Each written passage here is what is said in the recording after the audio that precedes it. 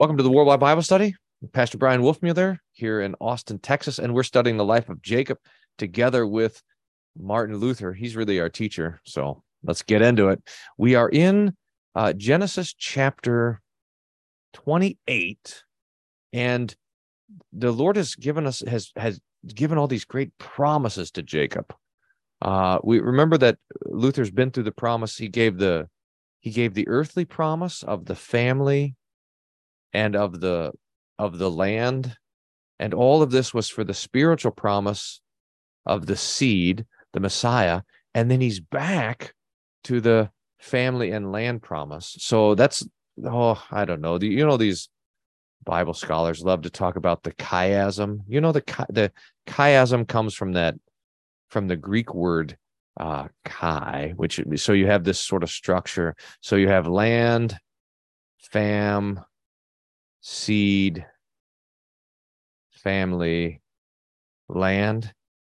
And you see in that structure, this chiastic structure, you see the key and the most important part. It's a way of verbally highlighting that thing which is important. And so we have that here in this promise. And Luther has done this great work to show how this is law and gospel beautifully, and how we have the word and then we have works, and how we give precedent to the word.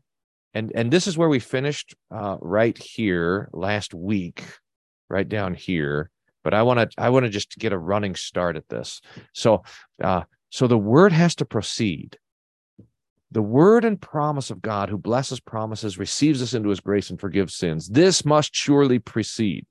And when Luther says proceed there, he means, well, it has to come first, because we don't have anything apart from this word, from the gospel, from the speaking of God, but that it has precedence in that it's the most important thing.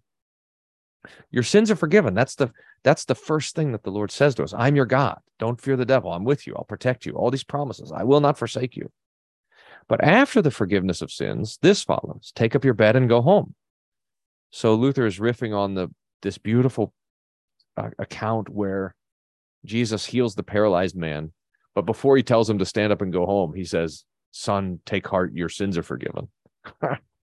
So the Lord gives us a heart to take, and then he lets that heart do its stuff. This precedes: take heart, my son. Acknowledge me as propitious.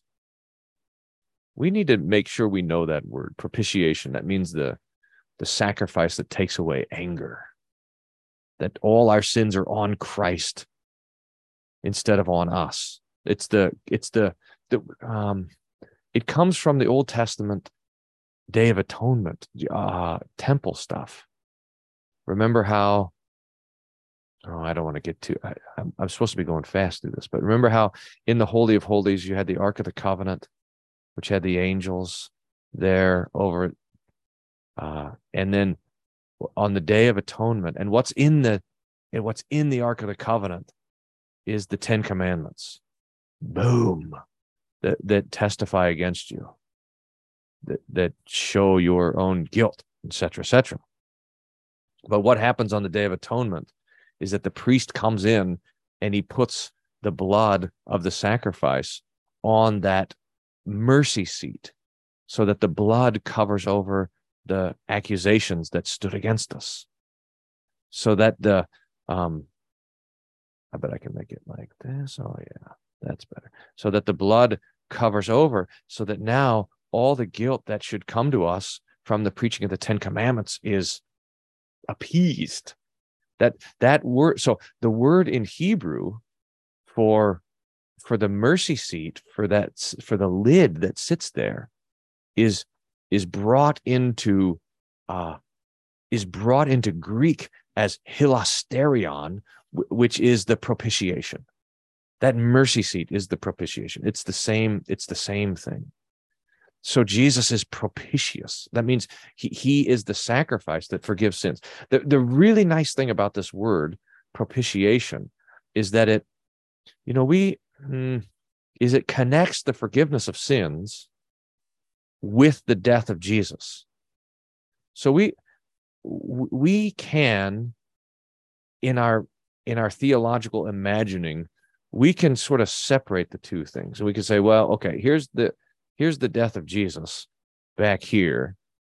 Here's his bleeding and dying on the cross. There's where the forgiveness of sins is won.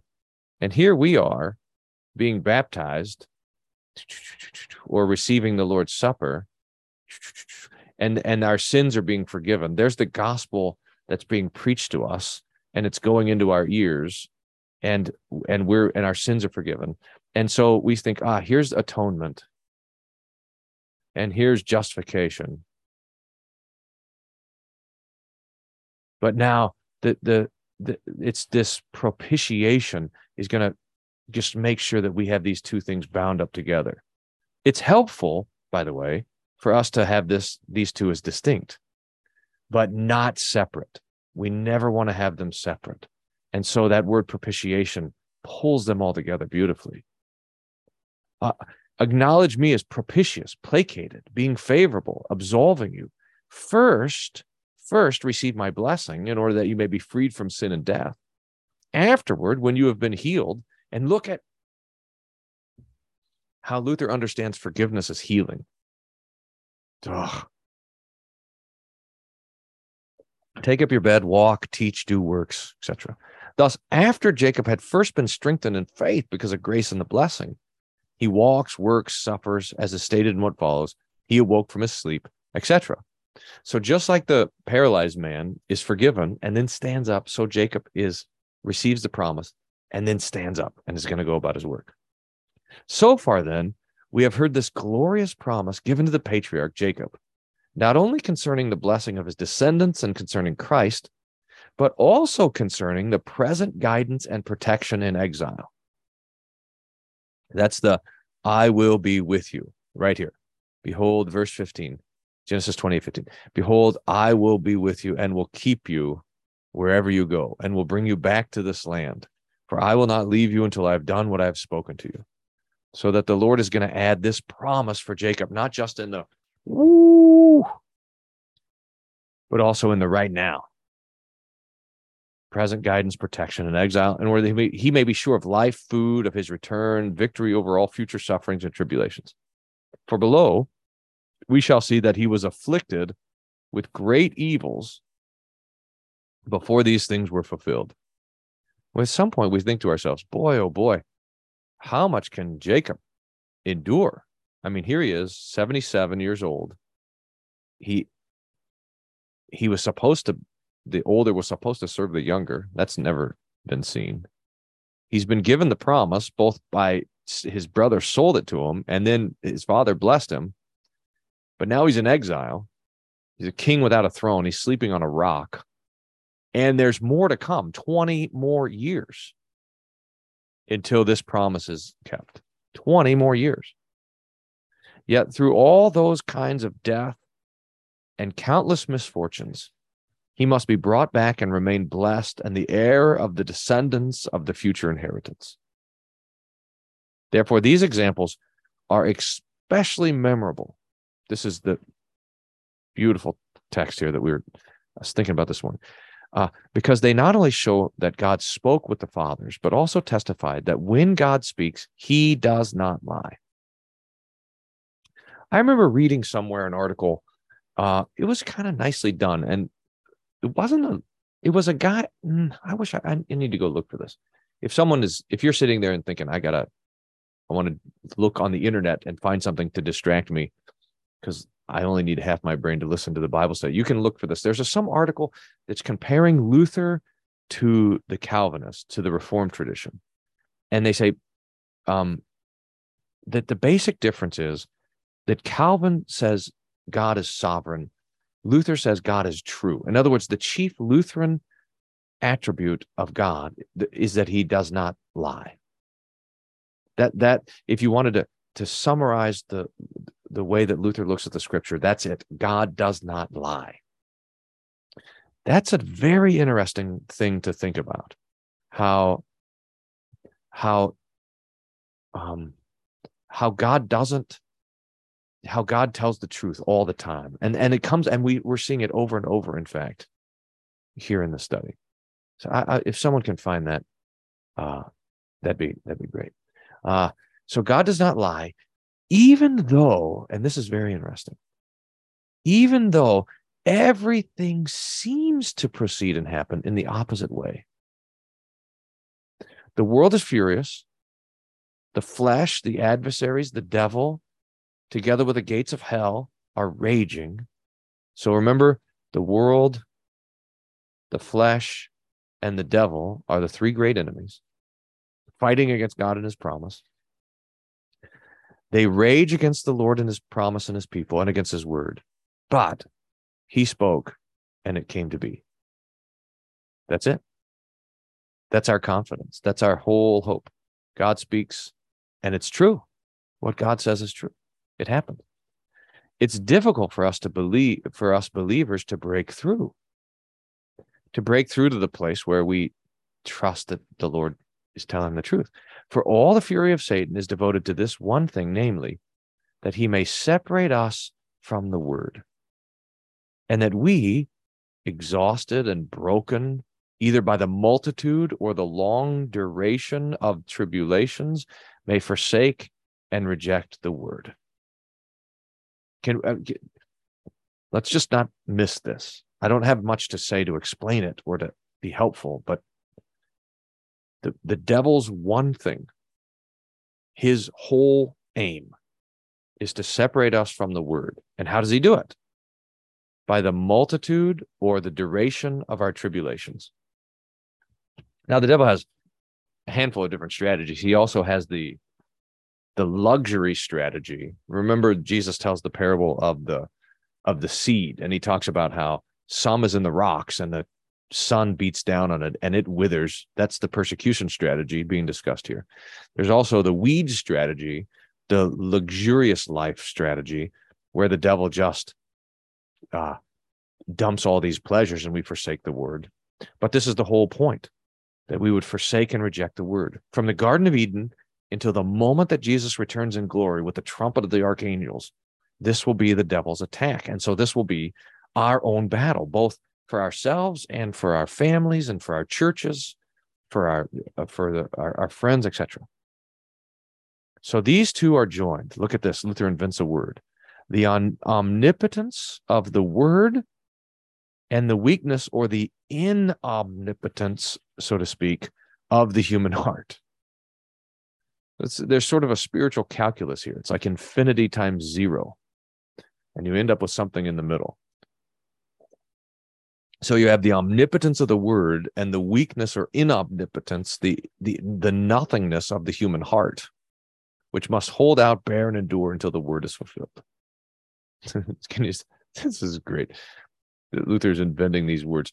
So we have the omnipotence of the word, that's true, but we also have our own inomnipotence, our own nothingness. Marcia says, what are the three great enemies? We have it here, the world, the flesh, and the devil. There's two different ways to think about these enemies. So on the one hand, so when we think about the enemies of the gospel, we have three related lists. The enemies are, number one, the devil. Number two is the world. And number three is our sinful flesh, the old Adam. There's three enemies. Then we can also sometimes talk about three problems: the devil, sin, and death. And you'll notice that these are similar lists, but a little bit different. And it's not like, in fact, the devil is always bringing sin and death. The world is all these things, so that there's a expansive there. But when we look over here at how the Lord gives us the gospel, the solution, we see also a list of three things. So salvation is in contrast to the devil, forgiveness, and life. And so you'll see these lists a lot of times. The Lord gives us the forgiveness of sins, life, and salvation. And that's forgiveness against sin, life against death, and salvation against the devil. Really, salvation against all three of these enemies. Salvation is the overcoming of these enemies. So we see that problems. So we see that we'll see these lists in different places. It's especially if you're studying the large or the small catechism, it's very interesting to note that the list that Luther uses in the Lord's Prayer is here, the enemies. So all the time in the large catechism, it's the enemies that we're praying against. In the sacraments, so when he's talking about baptism and the Lord's Supper, he uses this language. And so I don't know exactly why. This is almost like these are over here are wills, and these over here are maybe results or actions or states or something like this. So that there's a over here there's a understanding of person, and over here it's a kind of a realm. Maybe if you could, this is more like person, and over here, and this is maybe more like a place or a realm or something like that. So those are the lists that you'll see oftentimes in there. But this is the three enemies, and we'll see it. I've been drawing this chart for 17 years, thinking about this when I teach the catechism, because you got to remember, so you're teaching the kids and they always want to say sin, death, and the devil, or the world, flesh, and the devil, and you get them mixed up, but they're different. They're related to one another, but slightly different. Hope that's helpful. Okay. So the flesh, that's our sinful flesh. Adversaries, that's the world right there, and the devil. Bernard, this is pretty cool. Bernard, who Luther mentioned earlier, by the way, Saint Bernard, not the dog. Weird that Bernard's parents named him after the dog. I might have gone the other way. You never can know. But here we said, Bernard has this great point concerning the faith of the Virgin Mary, that when it had been announced to her by the angel that she would be the mother of Christ, that the strength of the faith of the Virgin who could believe the words of the angel was no less a miracle than the incarnation of the Word itself. So this is an amazing sort of thing, is that Bernard says, look, you want to see two miracles. Number one, that God is going to be born a man from the womb of the Virgin. That's a miracle. And that the Virgin believes this according to the word of the angel, that's another miracle, and it's just as great. In fact, I think, if you look through Luther's stuff to find ex nihilo, I remember, back at seminary, we were studying creation out of nothing, creatio ex nihilo, creation, how God created the world from nothing that existed beforehand.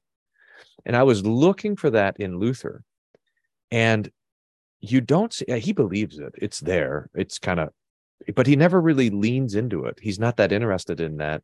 He's much more interested in faith, which is where he talks about how God creates faith out of nothing. We've seen it already in the Genesis study, but it comes up over and over in the Magnificat, Luther's commentary on the Song of Mary, how the humble the Lord exalts. And this understanding of exalting the humble, of giving faith, Luther understands that is the miracle of creation out of nothing. That your faith and mine in Christ is creatio ex nihilo. It's great. Okay. So Bernard says that the faith of Mary is just as big a miracle as the incarnation itself. If you pastors can preach that, here's your reference.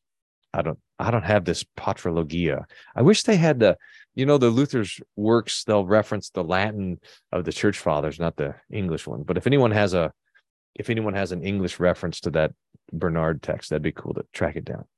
The greatest thing in the histories of the saints are the words which God speaks to the saints. We've had this 10 times now. Luther can't stop emphasizing it.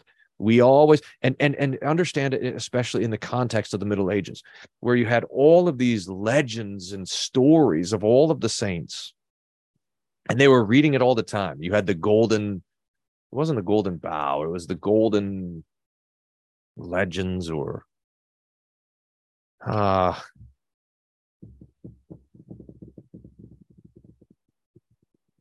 what was that called?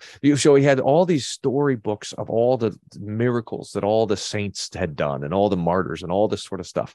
And people love that. And Luther says, look, no, you have to change your focus, because the main thing is not the acts and words and deeds of the saints. It's the acts, and most especially the words of God that he speaks. That's where the life is. That's where the hope is. That's where the promise is. The gospel is a promise, and the promise is a word. So we're always back to the word, the word, the word, the word, the word. Although their virtues and deeds should be praised, and God requires these too, yet they, like the feet, should be in the lowest place. But the head in life of the saints is the speaking of God itself. So the feet are the works. The head is the gospel, the word of God, the words that he speaks. That's the main thing. Whoops. Uh-oh. I wonder what I did there. So the head and life of the saints is the speaking of God itself. Yet the fact, as it appears, that everything happens contrary to what God promises in his word, this takes place through the power of the devil and the weakness of our flesh, which has doubts about the perpetuity of the truth of the promised word. Now, did I just delete all my highlighting? That's great. Well, we're in new territory. So the fact as it appears, so that everything happens, so that as we look at the world, and this is our Christian life. I mean, everything happens contrary to what God promises. So we have the promise of God, and then we have our life. And the devil and the weakness of our flesh put before us all these contrary things, which have doubt about the perpetuity and the truth of the promised word. So that we find ourselves walking by faith and not by sight. This is God fighting, as Luther will say in other places, it's God fighting against his promises. So, I mean, we've seen it over and over here in the history of Jacob. But so here's Jacob, and the Lord comes to him and gives him a word. What's the first word? The older will serve the younger. That's the word that's governed this whole history. And so you have the word from God, and then you see the whole history of Jacob is that the younger is serving the older. It's now been 77 years, and he's asleep on a rock out in the sticks, while Esau is back home, sitting on the throne, ruling with his priest robes and the staff and everything. And here Jacob has nothing. It's empty. Nothing but the promise. And now the Lord comes again with another promise. He keeps coming with these promises. But everything, if Jacob looks with his eyes, nothing. So he has to walk by faith, by his ear. And the Lord has arranged things this way. This is the point. And the devil now comes along and amps this thing up.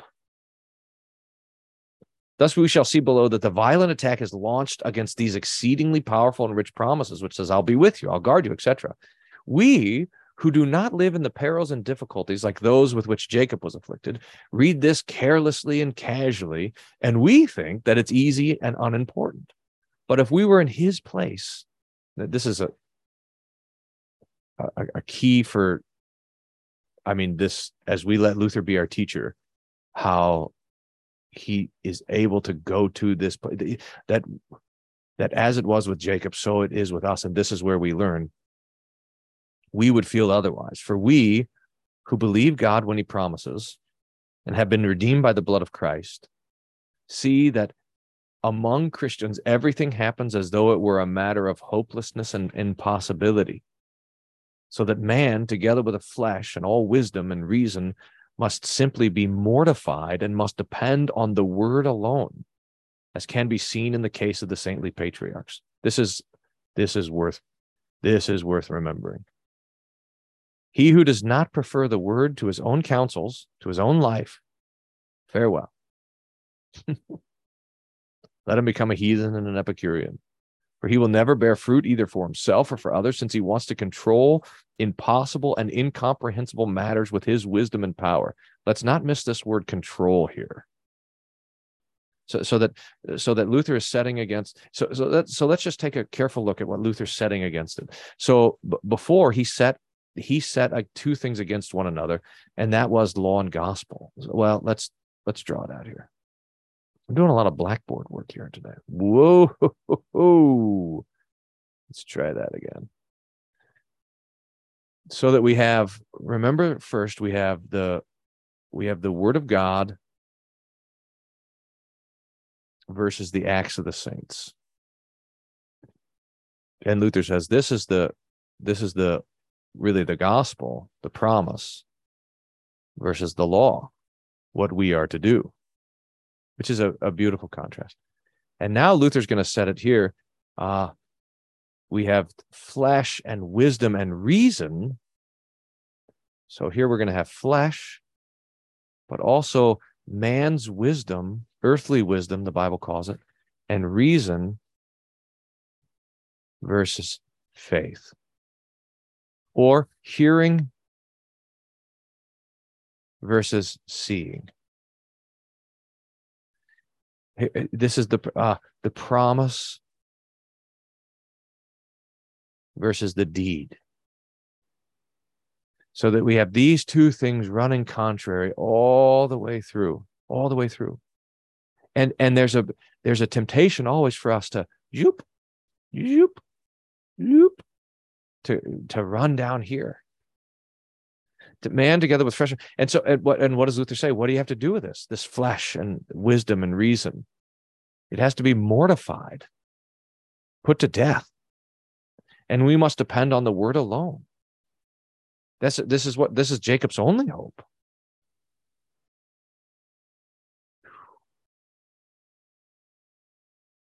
He who does not prefer the word to his own counsels, to his own life, farewell. He wants to control impossible and incomprehensible matters with his wisdom and counsel, so that the law is always wants to control things, to manipulate things, to work things out. Now, we've already seen this contrast, is that sometimes we're handing things over to God. Other times, we're using our own wisdom. So, for example, as Esau wants to kill Jacob, Rebecca comes and sends him away to save his life. And this is praiseworthy. So we're still doing good in these sorts of things as we trust in the promise of God. But this idea that everything has to be controlled and managed when it comes to divine things, it's not a chance. It's all over with him. We have to let the word of the Lord rule. All things will not flow according to our wish and rule. This one simply has to learn and conclude. You can't control things in this life. It's out of control. And maybe not all the time, maybe not moment by moment, but maybe by moment by moment. But that the Lord is working. Oh, it's so beautiful stuff. When we're absolved from sins, we have the word. Look how Luther can't stop preaching. When we're absolved from sins, we have the word, which is founded and stands firm on the promise of God.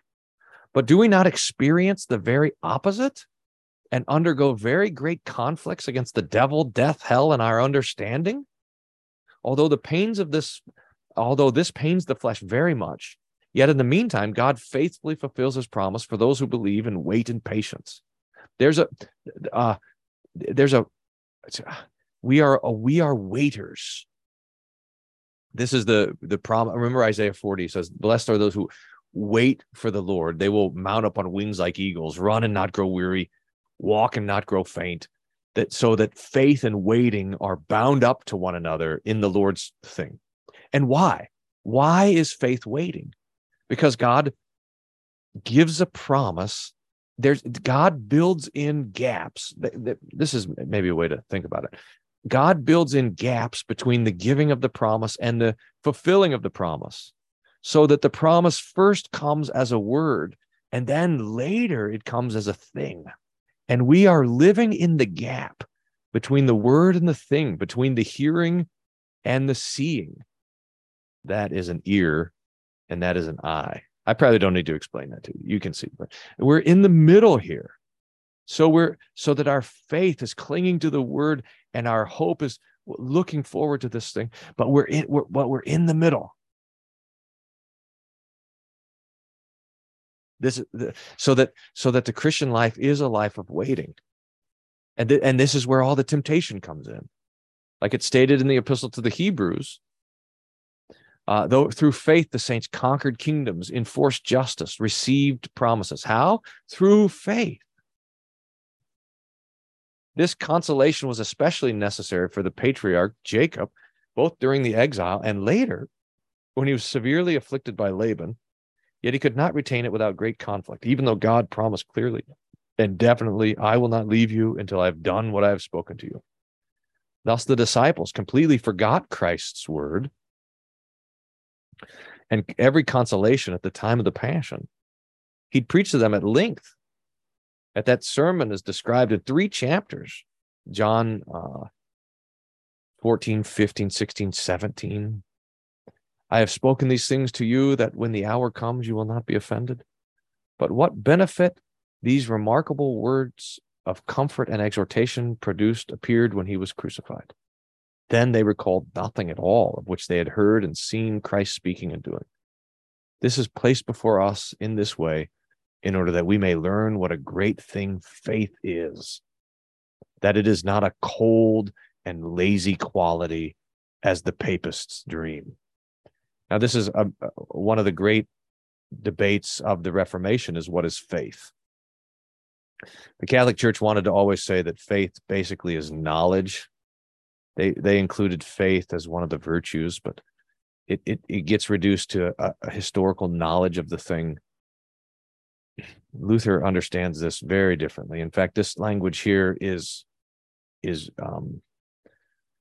reminiscent of his introduction to the book of Romans, which is quoted in the Formula of Concord. Faith is a busy, active thing. It's more ready to do. It doesn't need to be asked. It's the difference between the duck floating on the water, that's the Catholic version, versus the fire that boils the water. That's how Luther understands faith.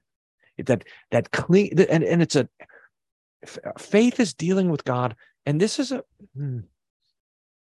faith is dealing with God as a person who has made promises and who is dealing with me. I've had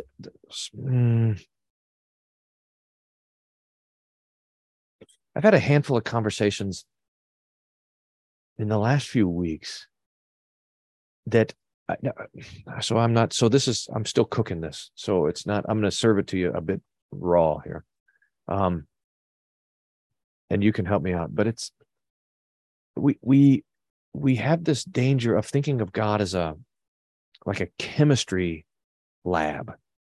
Like if we get just the right proportions of the chemicals, then the reaction will be as we had planned. So we have to put in faith and remove works, and then salvation, poof, bubbles up in the test tube of the heart or something. We treat theology like a computer program. If I put in the right inputs, I get the right outputs. And we forget that God is, 3 persons. But when we're dealing with Jesus, we're dealing with a person. So one example is when talking about the Lord's Supper, and there's certain rubrics for the pastor. You take the lid off and you indicate that these are the elements that are being consecrated and so forth. And then you speak the words. But what happens? This is the question. What happens if you speak the wrong words? Like you're speaking over the bread and you say, "This is my blood," or you don't take the lid off or something like that. It's like Jesus is sitting there and he says, "Well, I was going to put my body there with the bread in to give to you to eat for the forgiveness of sins, but because you said the wrong word, I'm not gonna." No.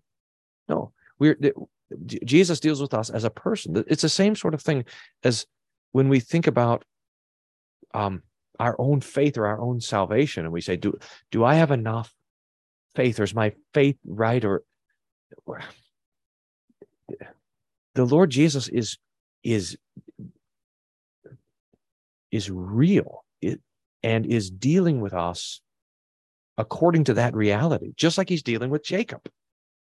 He sees him going into exile, and he sees this desperation, and so he comes to him and he gives him this dream so that he could know that the promise is for him, that God is a person who's dealing with us as persons. This is and that's why, and that's what faith is. Faith is recognizing that the Lord is, that I am wrestling with the Lord. That's coming. But that doesn't come for a couple chapters. So we're like 5 years away from that. Okay. I don't know if you guys can all help me sort that out, what I'm trying to say. I hope that makes some sense. All right. Let's do a couple of paragraphs of the dream here, and then we'll stop and talk a little bit more about it. So we're at verse 16. Then Jacob woke from his sleep and said, "Surely the Lord is in this place, Yahweh, and I did not know it." And he was afraid. It says, "How awesome is this place? This is none other than the house of God. This is the gate of heaven." Now, it's interesting that Jacob it's like, "Hey, wait a minute. This place is special." And that's fine. This is, the Lord will appear in places. And when the Lord appears in a place, we say, yes, that's really great.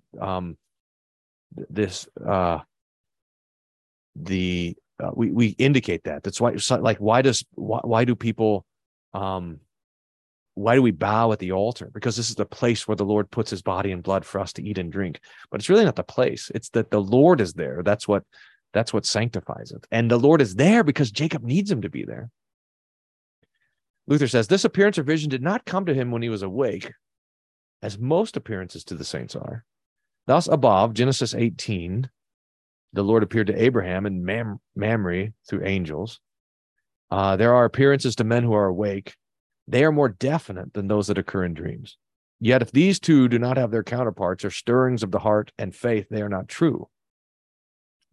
But I cannot easily discuss dreams, for they are common among the godless and the godly. Thus in the history, so Luther, and this is an interesting thing, Luther just basically says, I don't like talking about dreams. There's a lot of nonsense that happens under the rubric of, I had a dream. The false prophets, Jeremiah 23 says, remember, they have a dream of their own heart. But there are true dreams. For example, the Lord gives Jacob a dream. The Lord gives Pharaoh, Nebuchadnezzar, dreams that are interpreted and so forth. So we got to deal with it. Thus in the history of the heathen, there's descriptions of the dreams. Julius Caesar, Galba, who I don't know, Brutus, Cassius, others. The dreams they had were of such a nature that the truth of the thing itself followed. And not only did the outcome agree with the dream, but they also understood their dreams after they had awakened. Similar to these are the dreams of Pharaoh and Nebuchadnezzar that are recorded in the sacred histories. Exodus, Daniel. Therefore, we shall make the following distinction between dreams. Some are political or private, dreams pertaining to private or public affairs. These have their own type and their own forms. Accordingly, they must be referred to their own class. We shall not speak about these here. Some dreams concerning which Holy Scripture speaks pertain to the ecclesiastical or eternal matters, church stuff, ecclesiastical meaning of the church. These are true dreams, and it's necessary to speak about them here. Now, you can see Luther's reluctance, but here we go. Pharaoh's dream pertained to the years of sterility and fertility. Therefore, it is political and private. Nebuchadnezzar's dream was also physical, pertained to the kingdom. There are many dreams of this kind. God scatters them among the nations, just as he scatters many other gifts, according to the statement, Acts 14:17. He did good and gave from heaven rains and fruitful seasons, satisfying your heart with food and gladness. In this way, he has scattered kingdoms and crowns among the godly and the godless alike.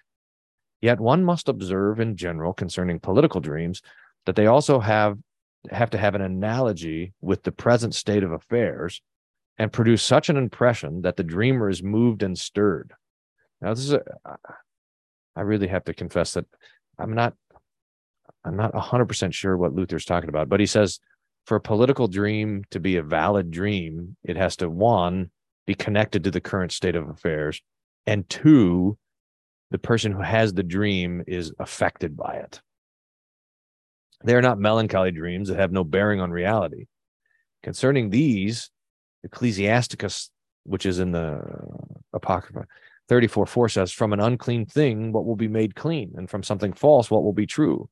Here, all dreams are called unclean, and he who believes them is deceived. And there's also an extant saying of Cato, pay no attention to dreams. But in regard to dreams, there has always been a discussion about whether one should or should not believe them. False prophets are wont to praise their dreams. There's a long section in, where was this? I was reading this. There's a long section in Chemnitz where when he's tracing the roots of the doctrine of purgatory, he goes back to the dreams that St. Augustine had. And that's tricky. I mean, Chemnitz is saying, you want to find the root of all these false doctrines. It's in the dreams that people were given, where all these ghosts appeared to them. Luther also will track how Zwingli received his doctrine of the Lord's Supper in a dream. When the Lord came to him and said, the body and blood is not really there in the altar. That happened in a dream. So all this dream stuff. False prophets are wont to praise their dreams. Accordingly, God often forbids us to believe them. For if a dream does not have its analogy, he who believes it is defiled, and the dream is deceptive. Now, I think this, and again, you guys can help me on this, but I think this analogy here is, it has to have a parallel in the scripture. If we're looking at a dream and it's not, and we can't point to a scripture that gives us the same truth, that analogy, then or if it doesn't fit in with what the Lord teaches in the scripture, then we have to receive it as a deception. And to believe it is defiled. Nevertheless, it is certain that dreams that are true have congruous meanings, and are also sent to secular men. Concerning these dreams, men have handed down definite rules.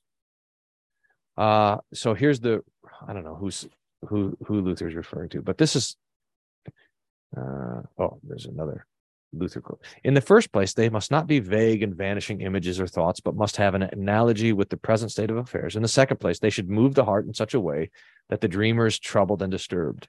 Thus Daniel says to Nebuchadnezzar, to you, O king, as you lay in bed, came thoughts of what would be hereafter. He points out that the king was anxious and concerned in his dreams about the kingdom and the state of affairs after his time. Therefore, there must be some anxiety, and then there must be a very great agitation and a very strong impression by which the dreamer is moved and influences. But I'm not discussing this. Luther keeps trying to not discuss this. We must consider the dreams of which Moses is speaking, since at other times he condemns dreams. Deuteronomy 13, see also Jeremiah 23. For this is what the Lord says to Aaron, if there's a prophet among you, I, the Lord, make myself known to him in a vision. I speak with him in a dream. Not so with my servant Moses. He's entrusted with all my house. With him I speak mouth to mouth. This means if anyone presides over the government of church affairs, I shall speak to him by word of mouth or through vision or through a dream. But he says that he is speaking to Moses in a far different and loftier manner, not through the word of a preacher or a disciple of the prophets, not through a vision or images or through a dream. No, he says, I speak to him mouth to mouth. Yet here God confirms his revelations. First, a verbal revelation, Then a vision, like the one described in Isaiah 6. And in the third place, a dream. These three types God approves. But in the prophets, that is, in those who discharge an ecclesiastical office, and especially if the dream have a bearing on the word and agree with the word. So this is our question. If you have a dream, the main point is, does it agree with the word? Does it agitate you? And does it agree with the word? Here one must observe whether they influence the dreamer and whether they have their counterpart and do not conflict with the word. And there is just as much validity as if the word itself were presented either through a vision or through the voice of those who are awake. Thus Jacob has the word and something that's certain, for he received the blessing and was called by God to a patriarchate, to be the patriarch. He was appointed bishop, lord, governor of the church in his house by the word of God through the blessing of his father Isaac. When this foundation has been laid, one should look at the dream to see whether it agrees with the foundation or not. So the dream must be tested. One must see whether the stubble or gold is built on the foundation, as Paul says, 1 Corinthians 3. This is helpful for me, by the way, because one of the things that's happening now a lot is that the reports of folks who are coming out of Islam and becoming Christians are almost all connected to dreams. But those dreams are sending, especially the young men and women, but mostly the young men, to a Christian pastor who can preach the gospel to them. Very interesting. In the same way, a foundation has been laid. So, and here's the main point, that Luther says that you cannot make the dream the foundation. The foundation must be the word of God. It must be. Discharging political duty, although the heathen do not have the word, they have the actual thing and the calling by which they have been appointed to govern and rule and warn peace. If a dream now comes to a heathen commander or leader, a dream which has its counterpart, agrees with the thing itself and with its thoughts, it should by no means be regarded as worthless. Accordingly, one should regard Jacob's dream much more as true and meaningful. Why? Because it has been preceded by his appointment and a manifest divine calling to the priesthood and the primogeniture and the true foundation of the promise. But he is troubled about the future completion of the whole structure above the foundation, since many misfortunes are present themselves, so that it appears that the whole building itself will fall into ruins. Here his heart begins to waver. He has doubts about the success and the fulfillment of the promise. Therefore, God is present and sends a very clear dream which agrees with the fact and is in harmony with the foundation. So the dream comes as a confirming thing. In addition, he's agitated. The text says he was afraid. He was impelled to reverence when he saw that the dream was in agreement with the foundation. These are true and meaningful dreams, which, like the word itself, never depart without accomplishing the purpose. Okay, I'm looking at the clock. I think this is going to be a good place to start because I got some comments there to address too as well. So we'll wrap up the recording here and then jump in for some conversation, and we'll start here next week. We should be next week is last week in Advent, getting ready for Christmas, but we should be good to go next week. We'll take the week after Christmas off. Maybe two. I think we'll probably take 2 weeks off, but we'll be back here next week as well. So let's say a prayer, and we'll turn off all the restrictions here. Oh Lord, we give you thanks that you have spoken to us by your word, and that word sets us free, gives us promises to cling to in the midst of all of this troubled life. We pray that you would strengthen and keep us in this true faith until you bring us to life eternal through Christ our Lord. Amen. The Lord bless and keep you. The Lord watch over you and bless you, give you his peace and comfort.